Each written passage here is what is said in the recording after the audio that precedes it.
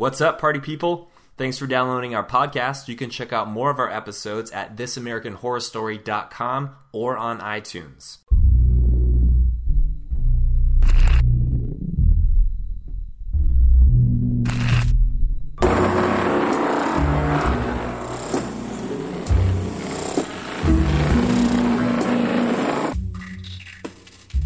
Hello, and welcome to This American Horror Story, an unofficial podcast about the FX hit show American Horror Story. I'm your host, Tyler Moss, here with... Hey, what's up? I'm Chris Husted, the co-host. What up? Thanks for tuning in, everybody. Kind of before we dive into this episode, we just want to go ahead and thank everybody for the great feedback we've been getting. You know, all the comments and questions that have been coming into... thisamericanhorrorstory@gmail.com. That's our email address. You can always call an email or send us an email with a comment or a question. But we've really appreciated some of the feedback. We've had a specific request for a shout out by Dahana. She says she is forever our fan and she appreciates our insights. So that means a lot to us. We're glad that this show that we just started, we were just two guys friends that want to talk about a show, and we're glad that we have listeners. So. Thanks for tuning in. And a couple things we wanted to address is some good points that were brought up in other emails and Facebook comments. We had a good point by a Facebook commenter that in our last episode we were talking about how it was strange that Dr. Thredson was going to be letting Kit, making this deal to release Kit back into the wild. And we didn't understand what was going on there. That was our mistake, and we were corrected about that. Kit is actually, the deal was he was just going to keep Kit from the electric chair, keep him in Briarcliff. So that was, thank you for the clarification on that one. A couple other really good comments we had. We had a comment regarding the Lizzie Borden comparison we drew last week with, Grace having kind of this background similar to the historical figure Lizzie Borden who murdered her family. This email reads, in reference to the Lizzie Borden parallels, I wanted to tell you that I was thinking the same thing throughout Grace's little flashback. Also thought you might find it interesting that one of the allegations during the actual Lizzie Borden case was molestation by her father. Nothing much came of it, though. So that takes the parallel even further. And the woman murdered in that house was her stepmother. It had to have been inspired by that.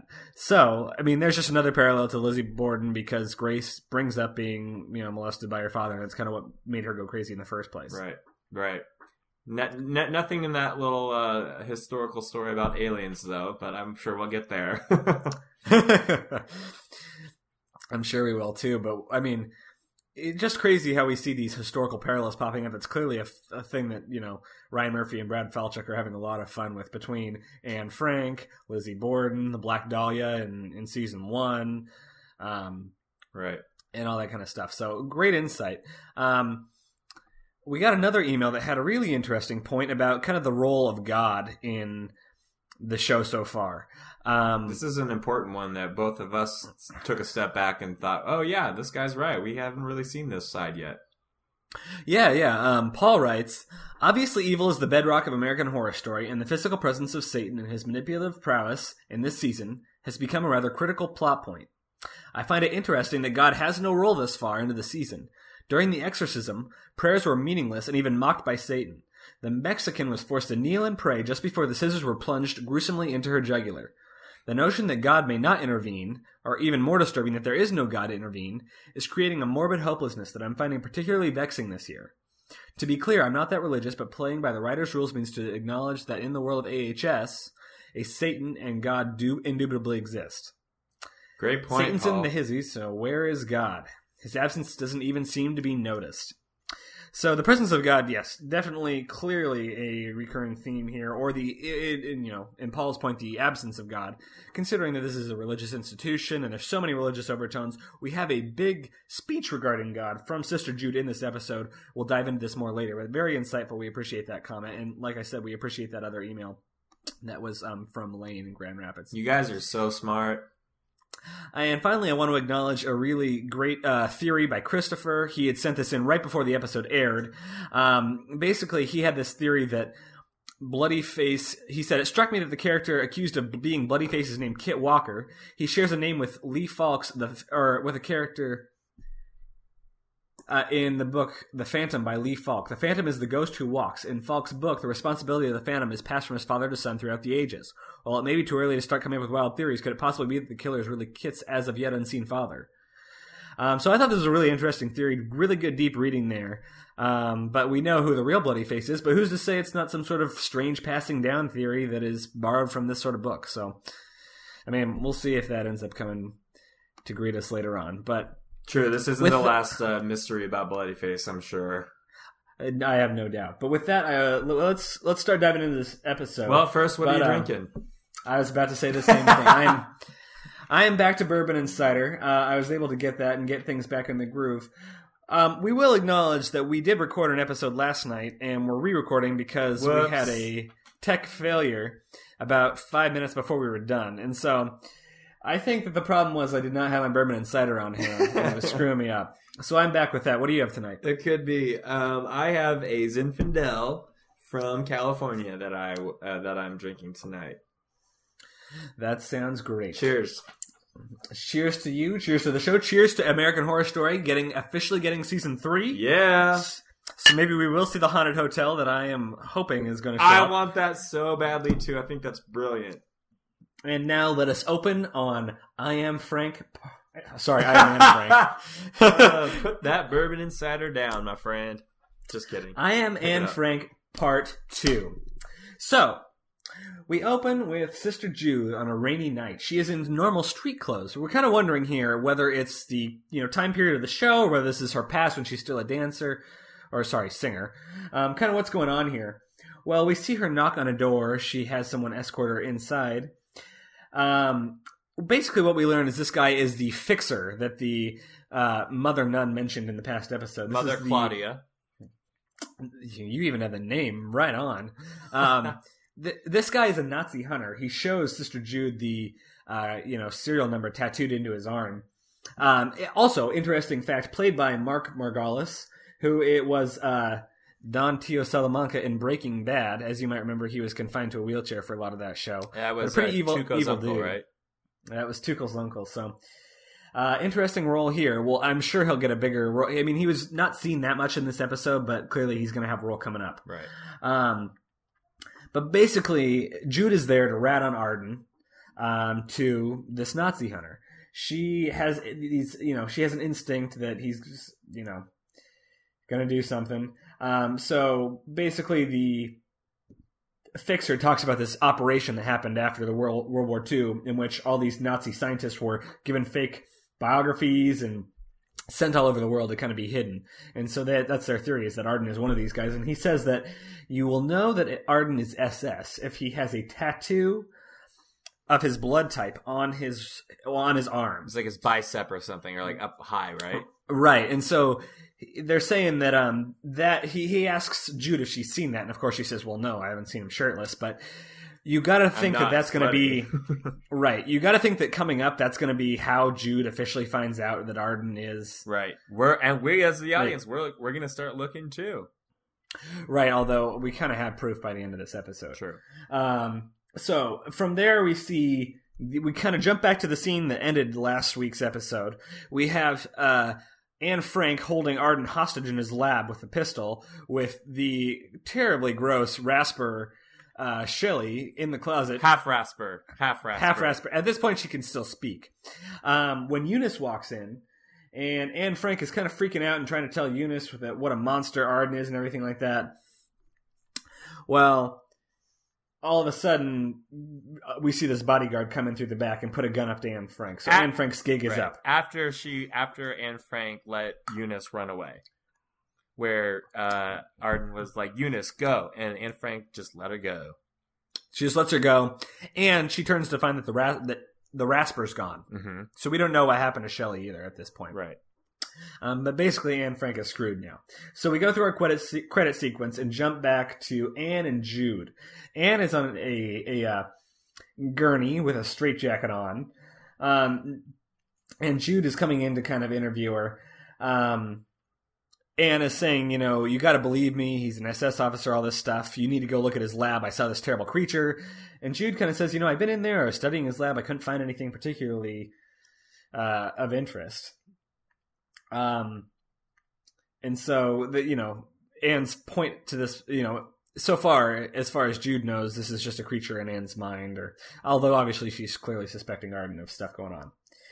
Then we have Eunice show up, and she says that a man has come to claim his wife. Well, as we soon come to find out, this man claims to be the wife, or the husband, of Anne Frank. He says that Anne started getting this way after having a baby, that her name is not really Anne Frank, she's not really Anne Frank, that she's crazy, basically, that she had a child and started suffering from postpartum depression because this baby wouldn't stop crying. At one point, they went to the city and saw this play about the Holocaust or something like that, and Anne became obsessed. Anne, whatever her real name is, Charlotte. became obsessed with Charlotte. That's her real name. Becomes obsessed with World War II and the Holocaust and Anne Frank and all this stuff. She starts borrowing, newspaper clippings from libraries and tacking up these intricate maps of Nazis all over the wall. She basically is just going crazy. And I want to comment at also about how this part is shot with the camera, because it is interesting. They kind of give it this grainy 1960s, 1950 TV feel. Right. I felt like it was like a Super 8 shooting it or something like that. But it definitely gave... I got an old school soap opera vibe. Exactly. You kind of feel like you're looking through Technicolor. And it's interesting because we've kind of seen this too also with the flashbacks of the Holocaust scene. Whenever they film a flashback in American Horror Story, they're kind of doing the flashback in the filming mode of that time period, and it really kind of lends it that period piece feel. You know what I mean? It really puts you in it. Stylistically, it fits that era. Absolutely, and so that was very pretty though, Loved the way it. it was shot. The colors and everything, really interesting. But so basically, we find out that this guy at least is claiming that Anne is just crazy. Mm-hmm. Thredson, of course, is listening in on this conversation and immediately diagnoses Anne Frank, or Charlotte, with postpartum psychosis. Thredson says that Charlotte is dangerous and shouldn't be sent back home, but Jude consents, and the man takes his wife back home.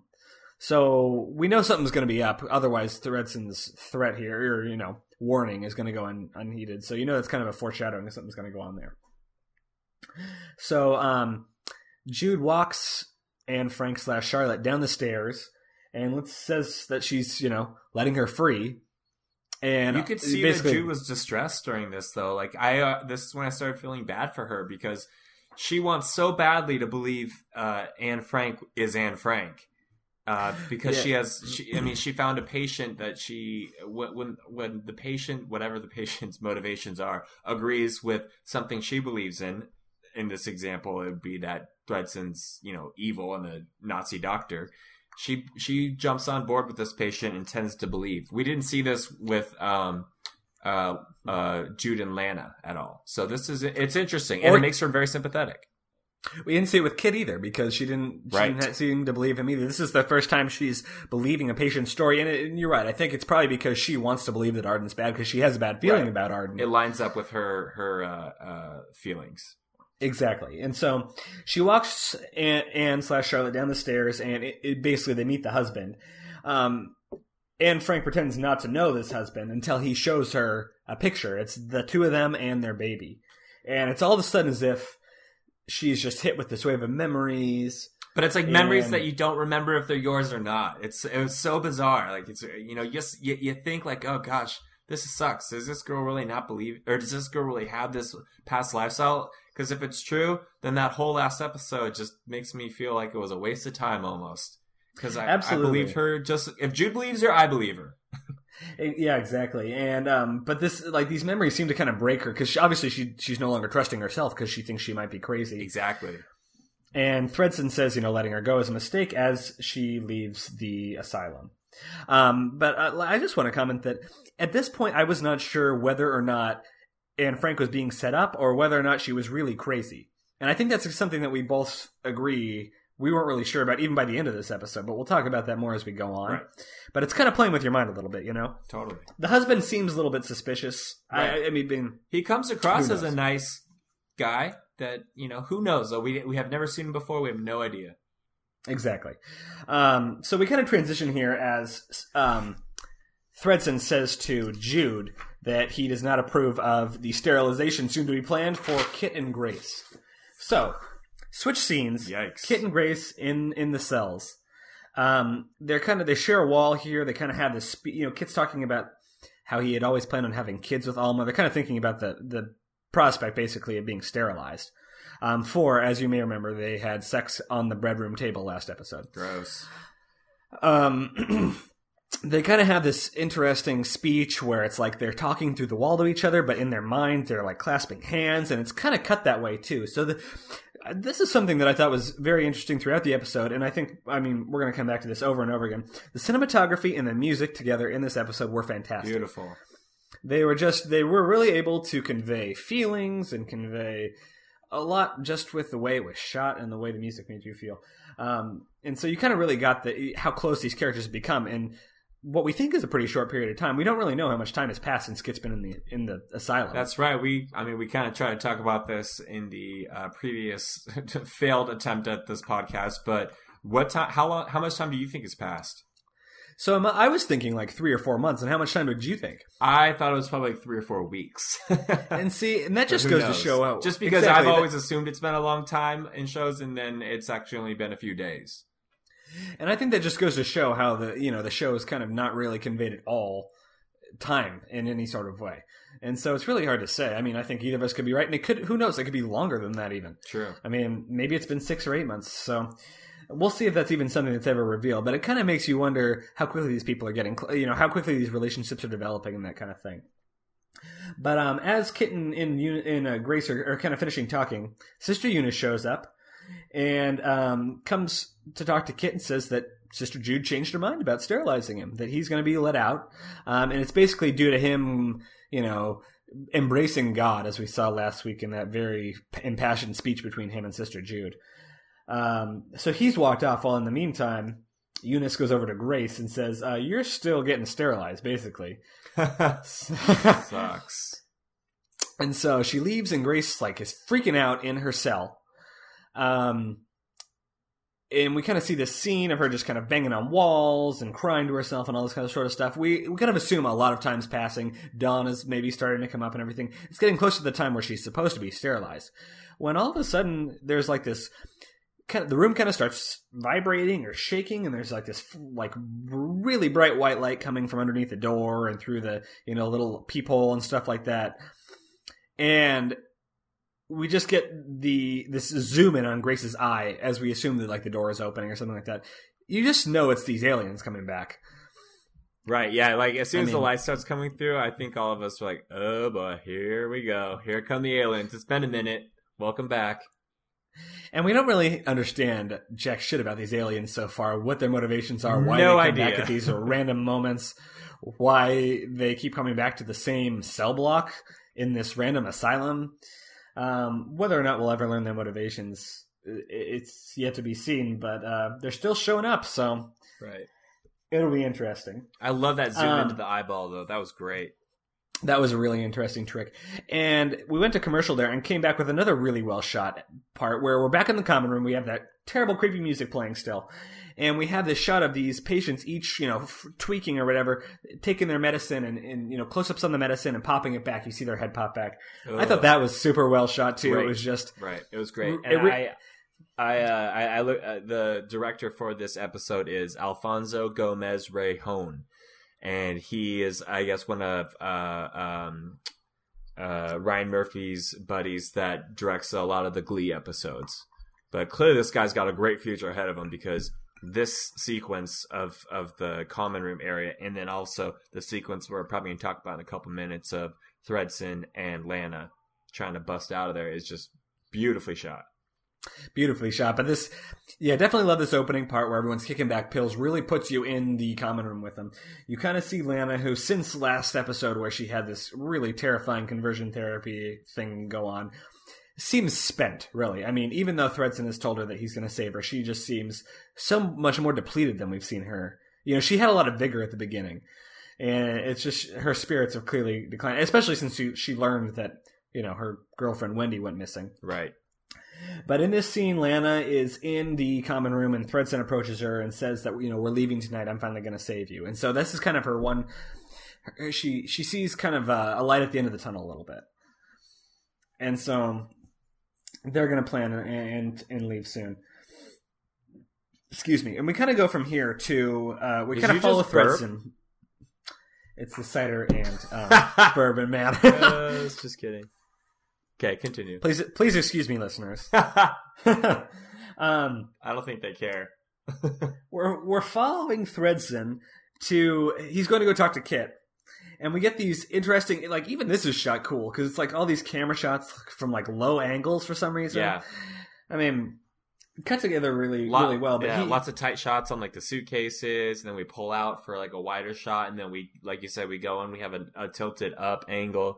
It was pretty cool. Very cool. It was, and he comes in, and Kit's sitting at the desk, and Kit asks Thredson for help saving Grace from sterilization, and Thredson pretty much says that he can't. If she's not his patient, he can't help. But maybe if Kit continues to cooperate, he'll do what he can. So he says, here's what I need you to do to keep you out of the electric chair and to keep you in Briarcliff, is I need you to basically come to terms with these memories of what happened. So he pulls out this recorder. That's what the briefcase is. Yep. We find out is like this recording device. And he tells Kit that he needs to recite exactly what happened that night. And he wants to play it back for him so it can try to trigger memories. This scene all seemed very suspicious too. I don't know how you. Yeah, this is when we start going. All right, okay. I still believe you though, Thredson, because you seem to be very level-headed, and the voice of the progressive medicine group. That's right. I mean, up until tonight, we had called Thredson the voice of the viewer. The voice of the viewers, pretty much. The voice of the viewers and the voice of the writers, where they get to actually go in and say, yeah, we're writing all this stuff, and here's our voice that says, yeah, this is pretty ridiculous. Exactly, and so what a mind bend it ends up being, as we'll soon discuss. But so Kit talks into the tape. He says, I murdered my wife. He's kind of come to terms with it, or at least thinks he has, because he doesn't remember it, but everyone else is telling him that, so he's kind of being compelled to it. As soon as he says that, though, we get this interesting flash to the alien spaceship, where Grace is on a surgery table, strapped down, screaming. She seems to be like slimy with some sort of nasty stuff. And who's there but Alma, Kit's wife, who we supposedly thought was skinned and beheaded. Right. And she seems to be pregnant with like an alien baby. And she's comforting Grace as something slices Grace's abdomen open with a scalpel. So all very bizarre. Alien baby stuff, very alien. Yeah, I mean, well, we see her tummy get sliced open at one point, right? Yes, we do. That's like how the scene ends, as you see the blood slowly dripping down and stuff. Speaking of which, this episode also very gruesome. Yeah, it was pretty gross. But so we kind of know that Alma is alive, or another possibility is this some sort of crazy Grace fantasy that she's actually being sterilized, and this is what's going on in her mind. So it's hard to say, although, we did have Sister Jude see what appeared to be an alien, and we saw that thing crawl out of Kit's neck, but the thing with this whole show is, we don't know what's in people's minds and what's real. Exactly. And so that's clearly been a continued theme. In the meantime, Jude is basically just, her world has crashed because now she knows that Anne Frank isn't really Anne Frank. So she's calling the fixer and saying that she doesn't want him to come anymore, because she doesn't even know if Arden is really a bad guy. Speaking of which, Arden shows up, stumbling in with his cane because he was shot in the leg, and accuses Jude of sneaking around his lab and peeking at his stuff, which he did. And he says he's going to press charges, but not against Anne Frank, but against Jude for basically letting Anne Frank leave the premises as a dangerous criminal. So Jude tries to reason with him, but he says he's basically going to get her out of there. Wait, is this the point when Jude calls for Thredson? It's like, bring Thredson in.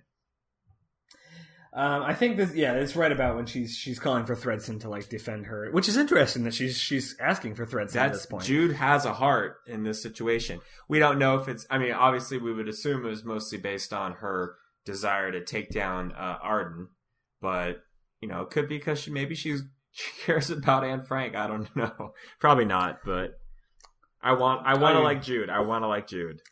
I do too. I think she does care about Anne Frank. I think she's come to have more feelings than we realize, you know. And obviously, this thing with that girl that she hit with the car so many years ago is continuing to haunt her. Right. You know? She is definitely had a tumultuous life.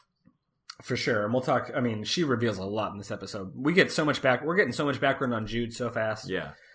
But in the meantime, Arden returns to his lab and strips down he takes his pants off. He's going to start dressing his bullet wound when demon-possessed Eunice enters. Yeah, she's fun. I like demon-possessed Eunice. She says she's going to help him, and she apologizes for her forwardness during the storm a couple weeks ago. You'll remember that she pretty much threw herself at him and wanted him to jump on that, which he did not because he's got like a purity fetish, as we've discussed before, and was not quite into this demoness wild. Where do you think? Eunice, but before we move further, how do you think her character is developing? We haven't really had a moment to talk about Eunice and her narrative arc, really. Well, I definitely think that this Eunice is far more interesting than the Eunice we started with. Than the bumbling idiot. Infantile, naive.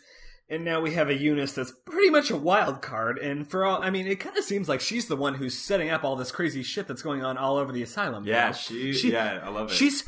She's like our puppet master, you know, like in the Saw movies. Yeah. She's like setting everybody up, you know. So you really don't know. She's an X Factor. You don't know what she's going to do next, which I think is pretty compelling. I like that you say that. Like, yeah, like our storylines, a lot of them are based on either being serial killer or the Raspers or God, what was the other one? The demon possessions. But she, like you said, she is the wild card because even though she is demon possessed and she's part of that storyline, she's gonna go around and set up all these little things that are just gonna trip, all these little story traps that are gonna trip everyone up and force them to make choices and decisions. Exactly, and since she's a demon, they can make her omniscient. Yeah. So she knows about the Nazi shit. She knows. I'm sure she knows Thredson's bloody face. Like she knows all this stuff's going on. It's great. So, I love it. It's kind of it's almost like a cheap trick by the writers, but I love it. Yeah, I love that she's able to go and just interfere everywhere. Yeah, exactly. Someone's in there meddling and screwing up everyone's plans. I love that. Yeah, and so she kneels down in front of Arden in a very suggestive way. Very suggestive.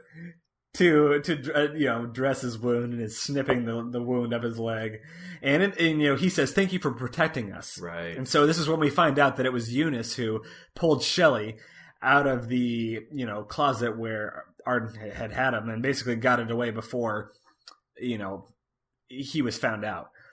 And so Eunice says no, I was protecting us. And so Arden pretty much promises Eunice Jude's job when Jude leaves. Right. He needs his right-hand woman. So we think Eunice is going to stumble into even more power here, maybe. I can't wait to see when Eunice eventually goes up against Jude, because there's that mutiny is going to happen at some point, definitely. Oh, it's got to be. We got to be on the brink of it, but we see in the next scene where Eunice dumped Shelley. It's this crazy scene where we're in a schoolyard. These kids are running around. They go over to get a drinking fountain. And you hear like this moaning and this like gasping noise. One girl goes over the stairs and screams. And there's Shelley at the bottom of the stairs, slowly dragging herself up, covered in boils. There's a girl goes screaming and calls the teacher over, and the whole class runs over and screams at this monster.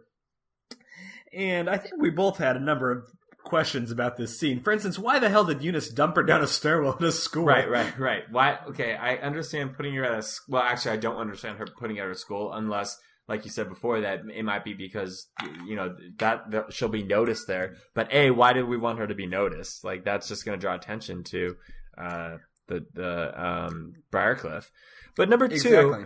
Why put her at the bottom of the stairs? And number three, how long had she been waiting down there before she decided to climb up? Like, it was so perfectly planned during recess that she would climb out of the stairwell. Yeah. On her little stubby legs. She's just been waiting down there. Yeah. But yeah, why did Eunice decide to dump her down there? I mean, if she's trying to protect Arden, why would she not put her in a forest or somewhere, put her in the forest with all the other ones. Right. Instead of put her in a public place. So it kind of makes you wonder what Eunice's motives are. Like we said, X Factor here. Is she trying to get? She is stirring the pot in that place. Is she trying to get Arden found out? And we got to figure that Eunice dragged Shelley a hell of a long way. So gross. Because you know that there's not a school. Bad. I mean, she's just a paraplegic. Like, what? Do you really have to treat her like that? Well, Arden seriously. Arden does, yeah. And so, well, at this point, she was too far gone anyway. Yeah. Bizarre. I don't know. I might be wrong. I don't think it didn't seem like she's made her full transition to Rasper. But then again, we haven't really seen a Rasper. We've kind of seen them like run by real quick. But you know, what do they do? Are they zombies? Do they eat people? Do they like what do they do? They clearly eat flesh because that's what they were feeding. Right. I mean, alive people, not body parts. That's a good point. So is she going to start eating the children? I mean, I hope so. Maybe that's our next episode. Let's write the next episode, Tyler. The Rasper Shelley eats school children. Oh, that's got to be coming. Oh, I hope. So is that the last we've seen of Shelley? Who knows? We'll see. She is a guest. She is a guest actress, so it very well may be because she's a guest. She's not getting a full season. Oh no, we predicted her demise quite a while ago. Right.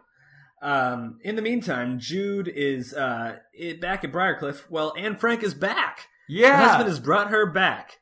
And it turns out that when he brought her back to the house, surprise, she's still crazy. And she tried to, did we determine suffocate the baby with a pillow? Yes, which we got the flashback with that. And yeah, she tried to pull a One Flew Over the Cuckoo's Nest outside of the cuckoo's nest.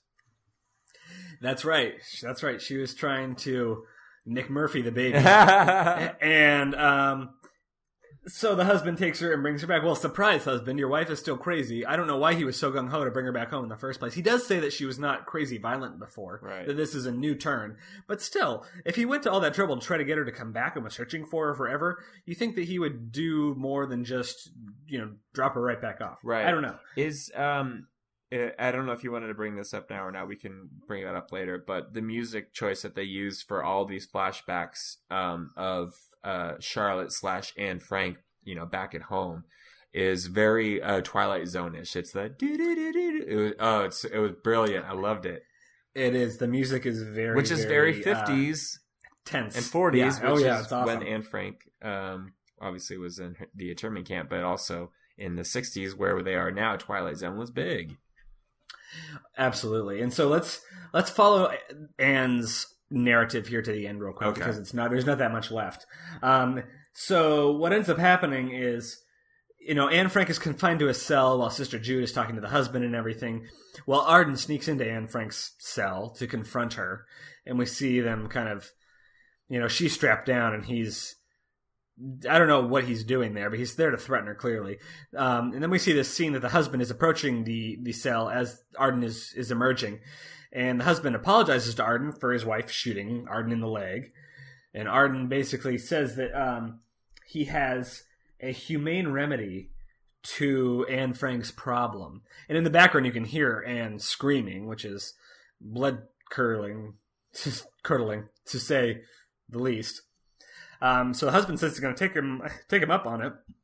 We see this scene where Arden is preparing to perform surgery as the husband watches down in one of those creepy surgery theaters that, I don't know, seem to be a prime place for horror movie. Right. It reminded me of I don't know if you ever seen Grey's Anatomy. There's the gallery where you can watch surgeries happen, but this one doesn't have it's so morbid. It looks like the scene of of one of the Hostel movies or something.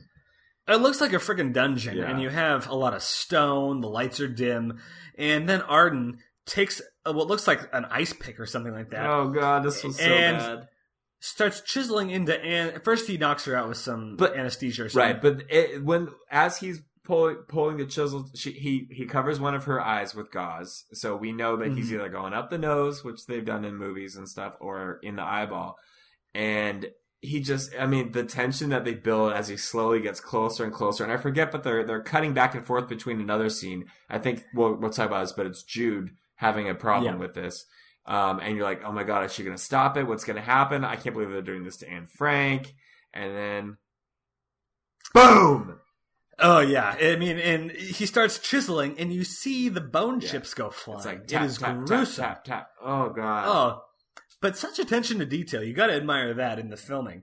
But gross, nonetheless. Yeah, that was pretty gnarly. I actually kind of looked away because I was like, I was like squinting my eye, like I could like flex it and close it so tight that it would help her. I often do that. Definitely makes you cringe. Makes you cringe for sure. And so there was one last scene with Anne, but we'll follow that up at the very end because it's kind of like one of the big reveals that happens here at the end. God, this episode. In the meantime, you have Thredson has found Lana under the stairs. Has given her. She says, "How are we going to get out of here?" He says he gives her a box to carry and says, "Just follow my lead," pretty much. So she's just going to be like, we're just going to walk out, right? Got to help just carry stuff to the car. So they head out, and in the meantime, you describe the scene. Well, they're walking out, and we get a glimpse or a shot ahead of where they're at, which is a security guard. And I forget if there were monitors there or not, because I forget if the 60s had that. But yeah. But anyway, there's a guy there, and he's sitting there with his cigarette, trying to light his cigarette. The orderly is that monitors the gate, and he's flicking it. He's flicking it. It's not lighting. And then we're cutting back to Thredson and Lana, who's like scared, kind of walking as fast as she can, and the tension is built so well here because you're like, great. Do you know as soon as he lights that cigarette, he's going to look up, right? Yeah, but you don't want to light the cigarette. You want him to keep looking down.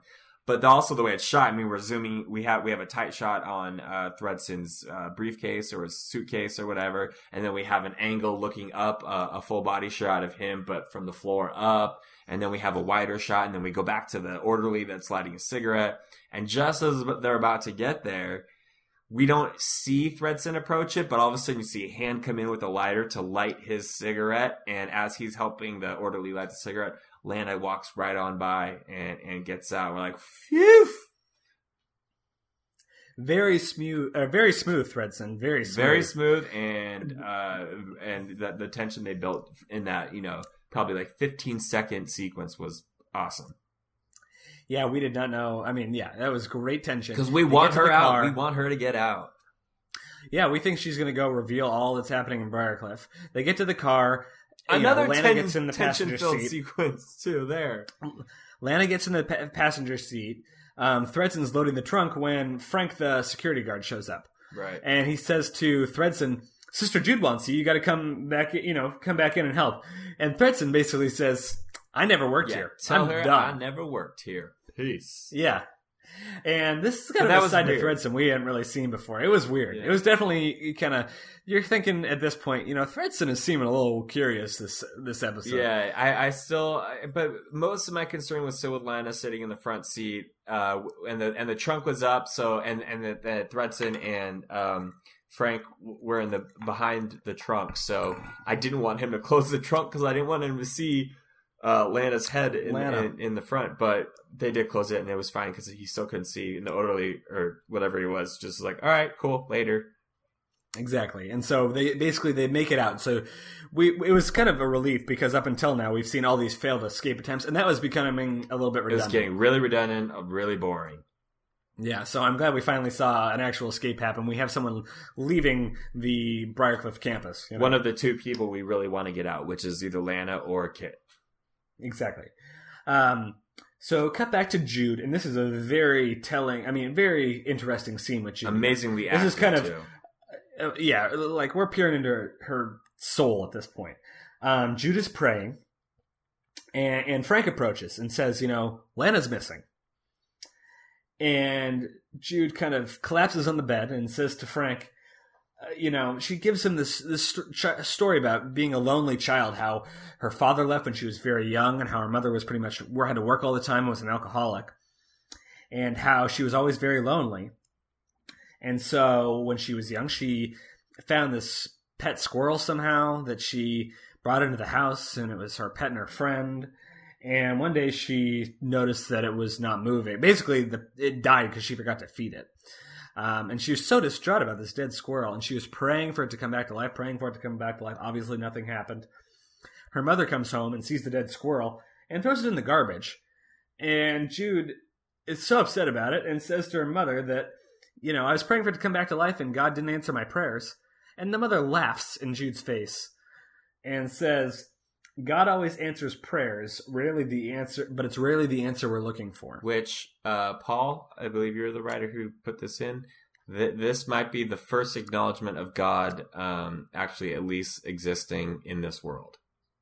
Exactly. And this really got us both thinking, I think, about, is it that God is not present at Briarcliff, or is it that we just don't know what kind of God is present? Because, in a lot of Holocaust literature and stuff like that, which is interesting with the whole Anne Frank thing, is during the Holocaust there's this big dilemma about, if God is good, why are we in this terrible situation? If God is all-powerful, he could stop this. If God is omniscient, then he would have, what is God's power? How much is he able to do? How much does he know? What is the role of God? And so it's really, Jude's definitely bringing that to the surface here, and clearly it's an issue here at Briarcliff, is like, why is there so much terrible in the world if there is a God? Right. And so even Jude is kind of questioning religion at this point. Right. And Jessica Lange is bringing it in this part of the episode.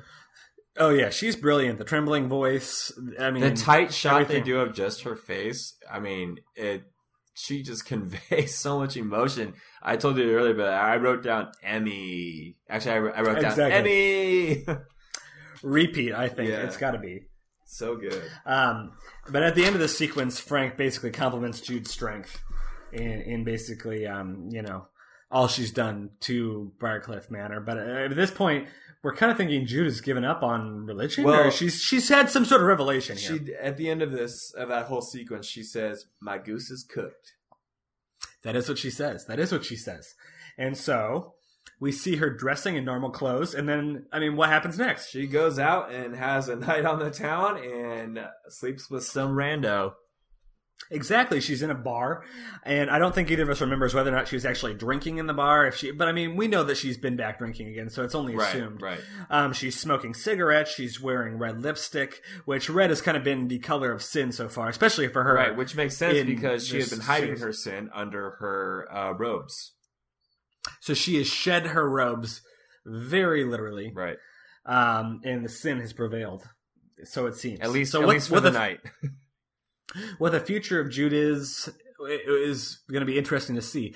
One theory is that potentially now that she shed the robe, maybe it's like she'll be able, it was holding her back, let's be honest. Right. It was the patriarchy of the Catholic Church holding her back. Absolutely, so maybe now yes. she'll be able to give in to these demons, and maybe it'll give her more strength. Right, she'll get her Angelina Jolie on and become a badass. It'll be interesting to see, because we know this showdown between Jude and Eunice and Arden is going to be coming. Because Jude's not written off. No way. She's the primary character. She's the star. And so that's kind of the end of Jude's narrative in this particular episode. Hats off to you, Jessica Lange, and the writers for this episode, and Alfonso for this direction. And the director, for sure. You guys killed it. Anyway. But I know where we're going now, and I'm really excited because it was crazy. The scene, of this episode, the major twist, beautifully done. We're at Thredson's apartment. He opens the door, him and Lana enter. Lana says, "Well, I thought I was going to go back home." And he says, "Oh, no, the police, that's the first place they're going to look for you. You're much safer here. We'll call the police tomorrow." Creep alert 1. Flag number 1. So he says, "Do you want some wine to be relaxed?" First he says something about medication. So it's like, but he means wine, something to calm her down, and she's thinking he means medication. At this point, we're very much getting suspicious of Thredson very quickly here. His behavior is just bizarre. Right, he wants to give her medicine, and she's like, I think she says something like, no, like maybe she wanted wine or she wanted a drink or something. Or maybe he offers a drink and she'd be like, that would be amazing. Yeah, I got the impression that he was like joking with her, that like he was going to give her medication, but the medication was wine or something to calm her down, right?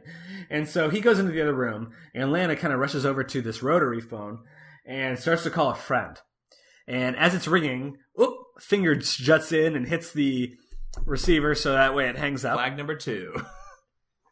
Arden says, "Oh, no, you can't call anybody. No one can know you're here."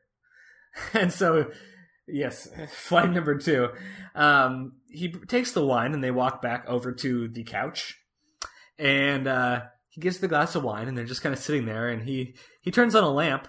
Lampshade is quite interesting. I feel like there was like a blood stain on it or something, or it just looked really like a hide. Strange, this lamp looks like a piece of human skin. Flags 4 and 5. He offers her a mint in what appears to be a chunk of human skull. Ugh, yep, that's what it was, I'm pretty sure. In a mint cup made out of a human skull. Gross. And she declines, but he eats one. But clearly Lana knows what's going on. And he pops it in super creepy. He's like, and so he's telling her how, and he says something about how, tomorrow she'll be able to go free and she'll be able to tell his story, which is something we had thought. Yeah, he says like I'll let you free tomorrow, and she's like, oh, something like that, and he says, so you can tell my story. And so we had thought this time he was kind of being. Yeah, we thought that he was doing something good for Lana, but now it's like he has some selfish motivations. We don't know what's going on a little bit. So she says, can I go to the bathroom? And he kind of says, oh, sure. She goes into the hall. She starts trying to open doors. They're all locked except for... Flags 7, 8, 9, and 10. Except for one, which looks like a tool shop. Interesting tool shop, though. There's a human rib cage hanging on the wall. There's all sorts of bone saws and shit hanging from this. Lots of creepy tools. This is another very hostile room here. Pick your weapon of choice, basically. Exactly, and then now it's like, it's pretty much hit her for sure, like, holy shit, this guy is some sort of crazy killer. And of course, he appears in the doorway, and she tries to brush it off and be like, oh, are you a carpenter? Wrong turn. Yeah, are you a carpenter? And then he says, well, I make lamps, mostly just lamps. And bam, he presses a button, and a secret trapdoor opens beneath him, and boom! She is down through the trap door. I loved that. I am a sucker for a trap door. I thought that was awesome. So she's laying on this like tile. It's like an all concrete hidden basement. Very reminiscent of the Girl with the Dragon Tattoo movies. The scenes, where this guy has this secret room where he hangs people from the ceiling and keeps them in like women in cages and stuff. Totally reminiscent of that. Absolutely, that's exactly what came to my mind too. So she's been chained to the floor down there. Apparently, she passed out or something, and Thredson chained her to the wall. Well, there's another corpse. There's a body down there next to her, and Lana's thinking to herself, "Is that Wendy?" So, her girlfriend. She goes over, turns the body over. Well, it is Wendy, but it is Wendy long dead. Long dead, and apparently just fresh out of the freezer. Fresh out of the freezer, she appears to be de-thawing at the moment. So Lana screams and jumps over to the side just as Thredson shows up. He is wearing a terrifying black trench coat robe thing. It looks kind of like a choir robe. I'm not really sure what he's wearing. Is it a jacket? I didn't pay attention to that much, so I'll go back and look though for sure. And he tells her that, he was keeping Wendy fresh for her. And then he says this creepy thing about how they're going to continue her therapy and that he wants her to start kissing Wendy's corpse. So weird. Ugh. And then he pulls it out. The bloody face mask. His wiener. The horrible, nasty, bloody... Sorry. Not yet. Maybe that's next episode. He pulls out the bloody face mask and puts it on. And he points to one of the teeth in it and says, oh, I got this one from Wendy. And Lana just screams. Yeah. And now we know for sure Thredson all along has been Bloodface. So crazy twist. I know some people expected it. I did not. I did not either. I thought Thredson was the voice of reason. I thought he was going to be our normal character. And, this is just a random thought, by the way. With that mask and the robe, he kind of looks like Darth Maul from Star Wars The Phantom Menace, That is a good one. I do want to mention that Lana, Sarah Paulson, masterfully acting this whole sequence as well. She was great. She looked scared as hell. And she did look scared as hell. She was conveying what we were feeling.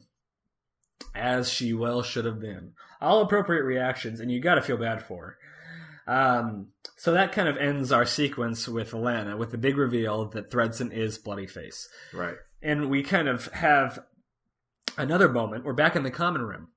Grace is in a chair, bleeding blood out. Pretty much gushing from between her legs. Kit sees her and rushes over to her and basically thinks that they went through with the sterilization, right? And so he's kind of asking what happened to her when all of a sudden these detectives burst in and grab Kit. And he says, what's going on here? And the detectives say, we have a recorded confession of you, courtesy of Dr. Thredson.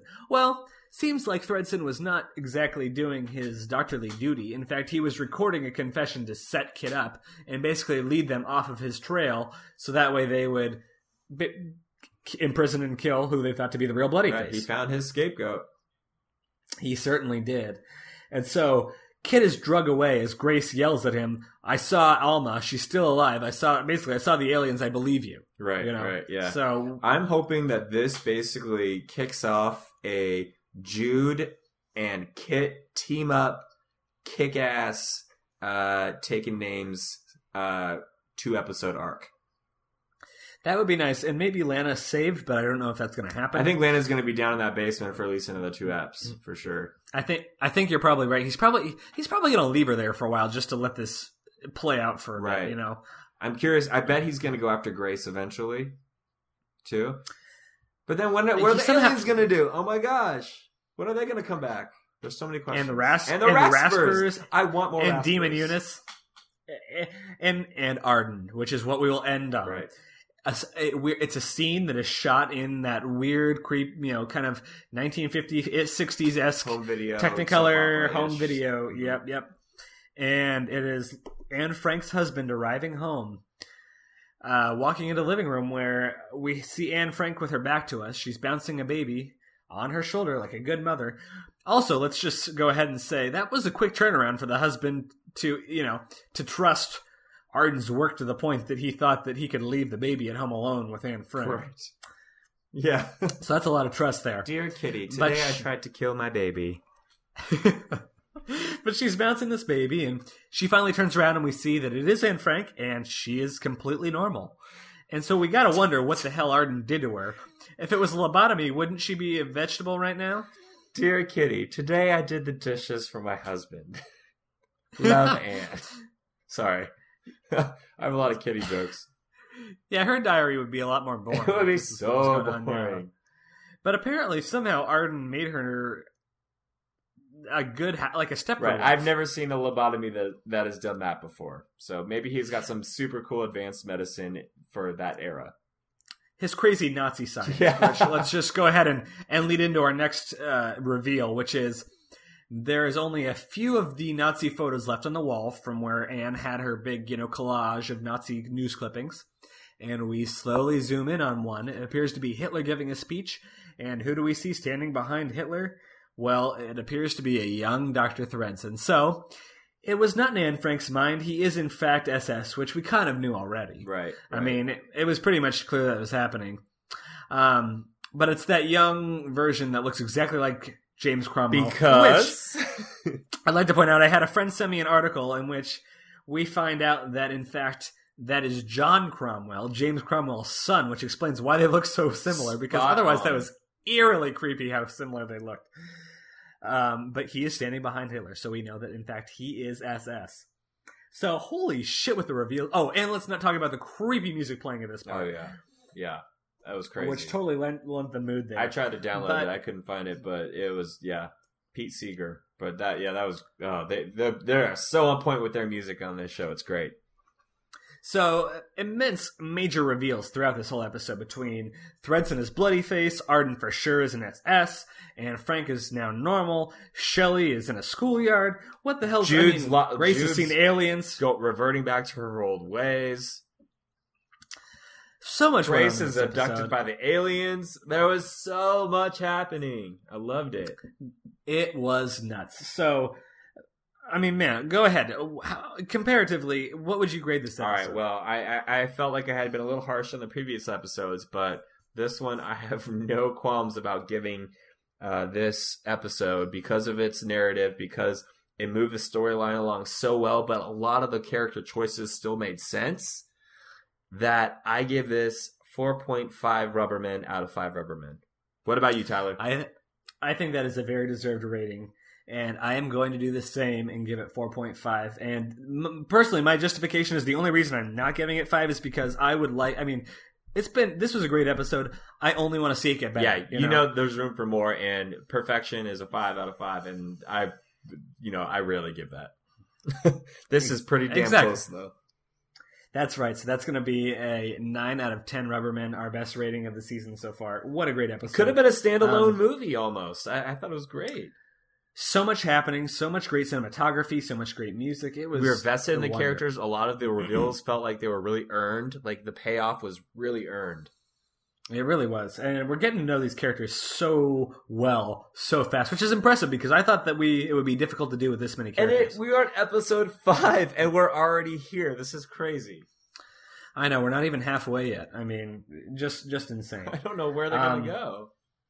So quick preview of next week's episode. We saw the promo. Eunice is talking to a little girl and tells the little girl that she's a devil. Yes. Apparently there's some showdown between Jude versus Arden and the Monsignor. So you know that Jude is back and that the Monsignor, for some reason, is on Arden's side. You wonder what their relationship is. I want to learn more about that. And you see Thredson and Lana having some crazy discussions in the basement. We got to wonder if we're going to learn a little bit about kind of why Thredson is bloody face, which I'm sure we will. Another thing I would like to mention, though, is back in the Exorcism episode, we saw the demon say something to Thredson about something about seeing who he really was, and that I think was foreshadowing of him being bloody face. I would like to go back and watch that and see what that demon said, because I think at the time we really didn't understand because we didn't have any backstory on Thredson. But I think it was insight onto him being bloody face. I think you're right. And when you mentioned that I forgot about that, but that would make sense. Yeah. So with that, I mean, great episode. I only expect more great stuff to come. Love it. As always, you can visit our website for all our episodes. That's at thisamericanhorrorstory.com. You can like us on Facebook at This American Horror Story Podcast. You can download us on iTunes, where, of course, we encourage you to please leave us reviews, give us whatever rating you want, but we just appreciate the feedback. Absolutely. It means a lot to us. Always nice to know what more we could do to make the show better. And you can always send your emails and with questions or comments to thisamericanhorrorstory@gmail.com. Chris, where can people be? You guys can find me on Twitter at Chris Husted. It's Chris with a K, so KRISHUSTED. And I am on Twitter as well at TJMoss11. So. And I'm going to say this again because I said it last time and it didn't work, but I really think you guys should check out Tyler's article on the Huffington Post right now about driving some ex-cons to vote on Election Day. It's a really great story. Thanks. That was a crazy experience, but interesting story. So yeah, I appreciate the shout out, man. But we look forward to seeing you guys next week. And next week we might, depending on Thanksgiving, it might come an extra day late just because I'm going to be flying back home. So, but hang in there because we'll have that podcast up probably just maybe a day behind. We'll figure it out. We'll definitely figure it out and we'll be there. Check out our Facebook. Have a great Thanksgiving. We'll give you the info there.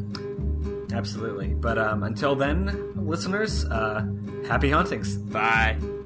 Dominique et Nick s'en allait tout simplement, routier, pauvre et chantant. En tout chemin, en tout lieu, il ne parle que du bon Dieu, il ne parle que